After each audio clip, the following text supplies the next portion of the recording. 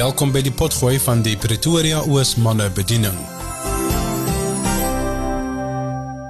Andrew het my gevra om met u te gesels oor Psalm 23 vers 4, al gaan ek deur 'n dal van doodskaduwee, ek sal geen onheil vrees nie, want u is met my, u stok en u staf, die vertroos my.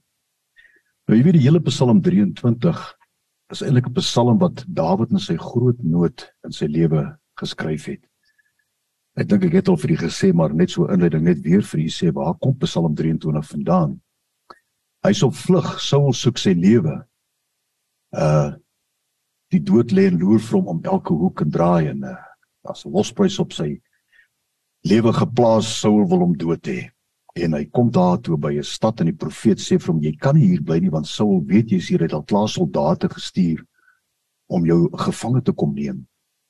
Jy moet daar na die bos Jere toe gaan en daar gaan wegkruip. Dawid is toe weg daar, en daar in die bos Jere kruip hy toe weg. Nou kan jy net die prentjie voorstel, jy weet, hy is vreesbevange, hy is bang, en hy verstaan dalk nie al hierdie dinge wat moet gebeur nie.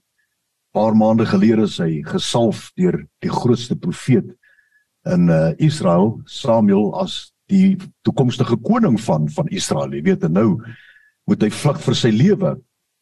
Nou, baie keer bevind ons onsself ook, ons is gesalfdes, broeders, die Here het ons gesalf, en as jy wil kan jy sê amen daarop, hy het ons gesalf om meer as oorwinnaars te wees, maar daar's 'n verskil tussen die salwingsproses en die troonbestygingsproses. Dalk kan ek met u gesels daaroor op 'n later stadium, maar in elk geval, daar bevind Dawid hom in die bos Jeret, kruip weg, as hy stemme hoor, kruip hy weg in die stamme van daai groot ou olyfbome of wille moerby vye en jy weet in slote en kruip hy weg as hy stemme hoor, want hy kan niemand vertrou nie.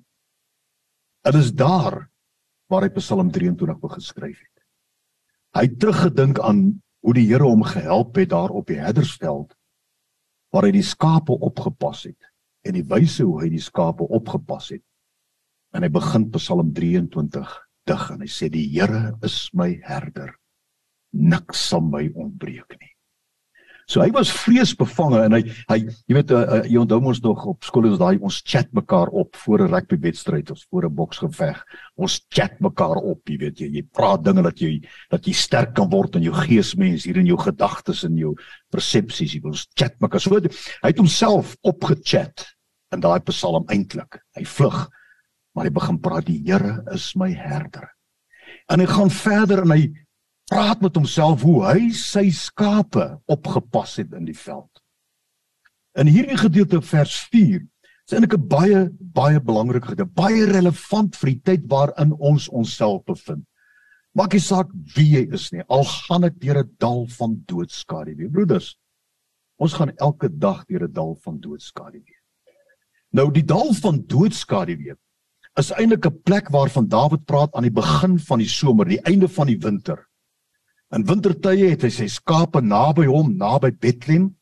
Daar het hy hulle toegemaak met takke, doringtakke, sodat hulle nie afdwaal en verkleim van die koue nie. Daar kan hy hulle oppas. Daar voer hy hulle met wat hulle ook al gevoer moet word ensovoort, en daar wei hulle gedurende die wintermaande. Maar in die begin van die somer, wanneer die winter tot einde kom, dan smelt die ys, die sneeu op die toppe van die berge. En dan is die beste weiveld vir die skape daarbo op die berge, op die plateaus. Die beste water is daar, lewende vars water, en die beste weiveld is daar. En dan vat hy sy skape en hy lei hulle teen hierdie klowe op na bo, daar waar hulle die beste weiding sal kry. As jy dalk vandag deur 'n dal van doodskaduwee gaan in jou besigheid, of wat ook al van die faset van jou lewe is, glo dan die Here is besig om jou te vat na die toppe van die berg waar die beste weiveld vir jou wag. Maar dis die gevaarlikste tyd vir die skape. Want daardie paadjies is so nou dat die skape net enkellinge by mekaar of kan opgaan op, net twee langs mekaar. En dan het die herder homself in die middel van die trop skape geplaas, en so het hy die skape opgelei daarna boontoe. Al gaan ek deur 'n dal van doodskaduwee. Nou al die wilde diere het ook geweet, ek weet hulle is slim, hulle weet, instink sê vir hulle, dat is hierdie tyd, as daai herder begin trek met sy skape, dan gaan kruip hulle weg, op hierdie nou paadjie, donker paadjie, op pad na die plateau van die berg toe, kruip hulle weg agter rotse, in skaduwees, want dan is dit die maklikste plek om die skape te vang, want die herder is eintlik baie ver van die skape af. Dis nie in 'n trop nie, hulle is in so 'n lang ry wat hulle opbeweeg, stadig opbeweeg na bo toe. So die grootste gevaar vir die trop is daar waar Dawid hom bevind het, waar almal sy lewe soek, waar hulle geweet het, Saul wil hom dood hê, en waar die wilde diere geweet het, hierdie is die maklikste plek om sy skape te vang. Die grootste kans om dit te kry sonder die herder kan ingryp, is hier, as hulle hier optrek, deur die dal van doodskaduwee wys, en die skaduwees op pad boontoe, wag die dood vir die skape. So lei hulle op. Hy sê, al gaan ek deur 'n dal van doodskaduwee, ek sal geen onheil vrees nie, want U is met my. U stok en U staf, die vertroos my. Nou daardie woordjie vertroos in Hebreëus beteken, dit maak my rustig. Dit maak my besef, omdat ek hoor U is daar, U stok en U staf, maak my rustig. Nou wat eintlik die stok en die staf daar beteken, is shebet in Hebreëus vir die stok, en die staf is mishbeta, wat heeltemal dui op daardie wapens wat die skaapherder gebruik om sy skape veilig te hou. Die staf is daardie stok wat die herder in sy hand hou gedurig, met tokkies of klippe wat geluide kan maak, en gedurig, terwyl die herder daar in die veld is, en veral nou hier, teen die doodskaduwee op na boontoe, stamp hy gedurig die staf op die grond, dat die skape kan hoor, hy is daar, op hy skud hom. Hulle hoor, die herder is daar, en daarom kan hulle rustig opbeweeg, want hulle weet, hy is daar. Broeders, ons moet so afhanklik raak van die geluid van die Heilige Gees stem binne in ons, wat ons waarsku teen gevaar. Want daar is 'n manier hoe hy daai stok slaan, dat die skape weet, as daardie geluid so klink, dan weet hy daar's gevaar, en hulle kyk op, en is op hulle hoede, en hulle draai terug en beweeg nader na die herder toe.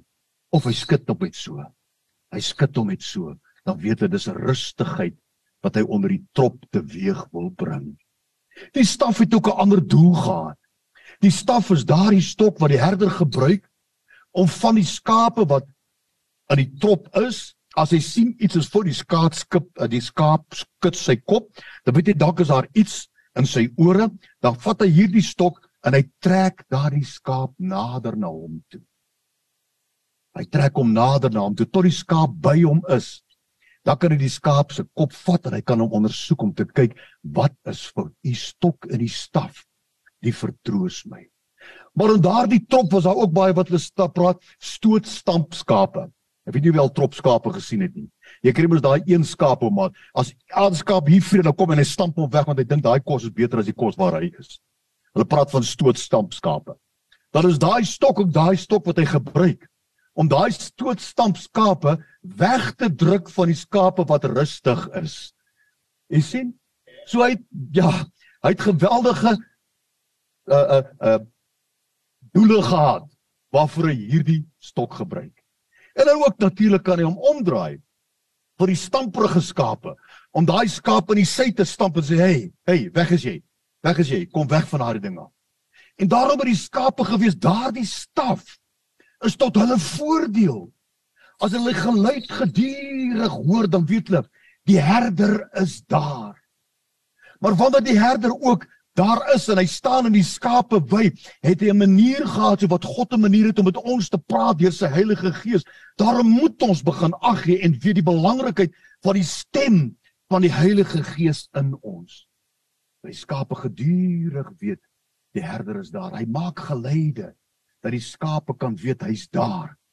Die skape weet, die herder kyk na hulle. Hy weet van hulle. En hy is bewus van elke beweging. Dis presies hoe God met ons praat. En soms minag ons die stem van die Heilige Gees, wat ook soos die stok van die herder met ons praat, om ons te waarsku. Want as die herder sien, daar is gevaar wat dreig, daar's 'n wolf of 'n jakkals of 'n leeu op die horison, dan het hy ander fluit. Die skape weet.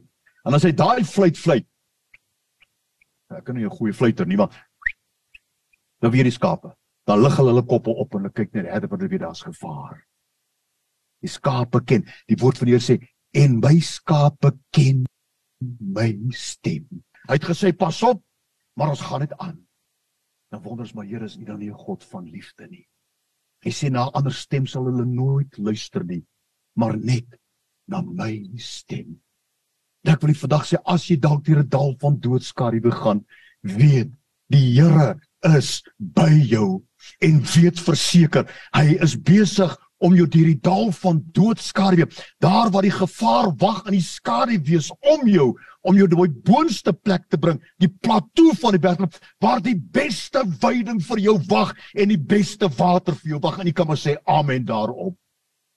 Daarom gebruik die Here hierdie gedeelte, en hy sê dit vir ons, hy laat my neerlê in groen weivelde, na waters waar rus is. Wauw, broeders, so praat God met ons, maar ons moet ons sy stem leer ken. Hy gaan verder en hy sê, U stok en U staf, die vertroos my. Nou die staf was die wapen wat die herder gebruik het. Hy het nie 'n geweer, punt 2 of 'n 30-06 of 'n pyl en boog gehad nie. Hierdie stok, hierdie staf was gedurig in sy hand gewees, as hy tussen sy skape is. Nou die herder sê die gewoonte gehad om met hierdie stok, is omtrent die lengte van hierdie stok gewees, het hulle kompetisies gehad tussen mekaar, om met hierdie stok te oefen, nie net om te wen nie, maar ook om hulle skape te kan beskerm teen wilde diere. Dat hulle teiken geplaas het, wat daardie kruis, met daai widding daar, op 'n afstand, dat hulle gekyk, wie kan hierdie stok swaai, en dan gooi, en die teiken bereik op die verste afstand moontlik. Elke dag het die herders met hulle stok geoefen, om 'n teiken raak te slaan, om met die doel agterkom, as wanneer daar 'n wolf of 'n jakkals of 'n leeu kom, en hy's ver van daarop, om hierdie stok te kan swaai, en om te los, en dan daardie jakkals of leeu of beer dood te gooi, om teen die kop kan tref. Dit was die doel van hierdie stok gewees, om sy skape te bewaar. U stok en u staf, die vertroos my. Die Here sê, ek is El Megabai, die Here van die leerskare, die generaal van die weermag. Trek die volle wapenrusting aan, sê die Here, want ek is met jou met 'n stok om jou te bewaar teen alle onheil. Ons het die rede om bang te wees vir enige iets nie. Jy is 'n besigheidsman, het nie rede om bang te raak oor al die dinge wat gebeur nie. Wees dit op jou houde en wees verseker met die geloof afwagte. Die Here is my op, hy's besig om my op te lei na die beste weiding daarbo. Daar waar werklik waters van rus is. U stok en u staf, sê die woord van God, die vertroos my. En ek wil u vandag aanmoedig, broeders. Die Here sal nie van hierdie gedeelte in die Bybel opgeteken het, as hy hierdie metafoor wil gebruik in Johannes 10, te sê, ek is die goeie herder, waar hy homself vereenselwig met Dawid as die kampioenherder, wie sy skape sy stem geken het. Pas op, hier's gevaar. Dan moet jy jou kop optel, en jy moet op jou hoede wees. Nie net instorm en vorentoe gaan nie, en dan wonder, hoekom die leeu jou gevang het, en hoekom die beer aan jou gebyt het nie. En dan wanneer die Here ons stigtig met hierdie staf, al sou jy jou wegdruk van die ander skape, want jy's 'n stampstoterige skaap, so leer hy daai skaap, om reg op te tree. En as die skaapie wil luister en hy kom weer, dan gebruik hy hierdie kant van hy, en hy stamp hom weg. Dan maak hy hom seer hier in sy borskas, sodat die skaap kan weet, hierdie herder pas nie net sy ander skape op nie, maar hy bewaar my ook van verkeerde optrede. Daarom kom die woord van God en hy sê, ek tugtig die een vir wie ek lief het. Soos die Here soms met jou 'n bietjie raas, Weet dit is sy staf wat hy gebruik om jou te waarsku, om jou weg te druk van gevaar, weg te druk van jou eie begeertes, weg te druk van jou eie idees en persepsie. En as jy nie wil nie, dan vat hy aan die agterkant en hy begin jou 'n bietjie harder stamp, en hy begin jou 'n bietjie harder stamp, dat jy kan weet, ek gee om vir jou. Hy wyk jy uit en dryf jou uit van afsondering nie. Hy wil nog steeds sê, jy moet deel van sy kudde wees.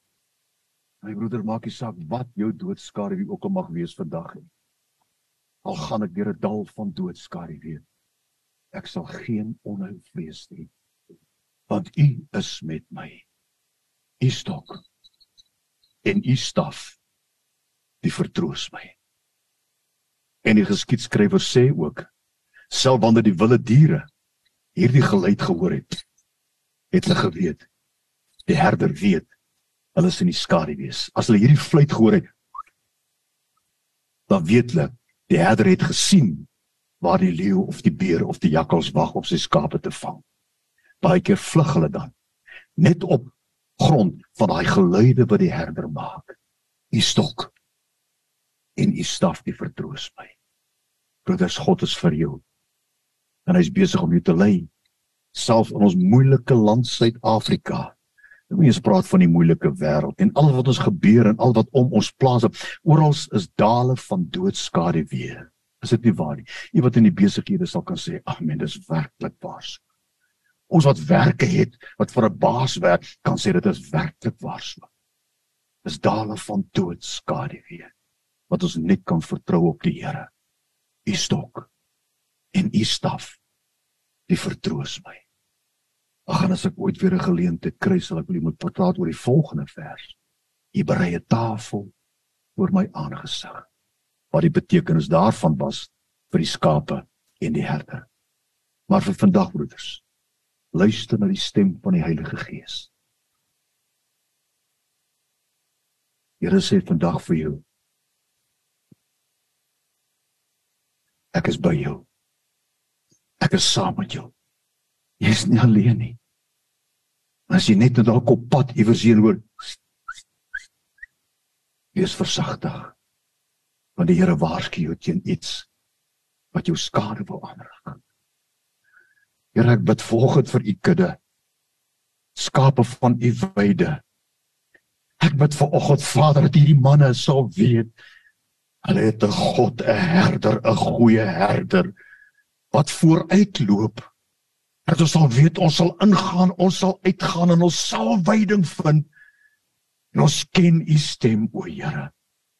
Dankie dat U ons lei na waters waar rus is. Ek eer U daarvoor in Jesus naam. Amen. Baie dankie. Dankie dat jy saam met ons ingeskakel het. Hierdie was 'n potgooi van die Pretoria Oos manne bediening. Tot 'n volgende keer, bly geseën.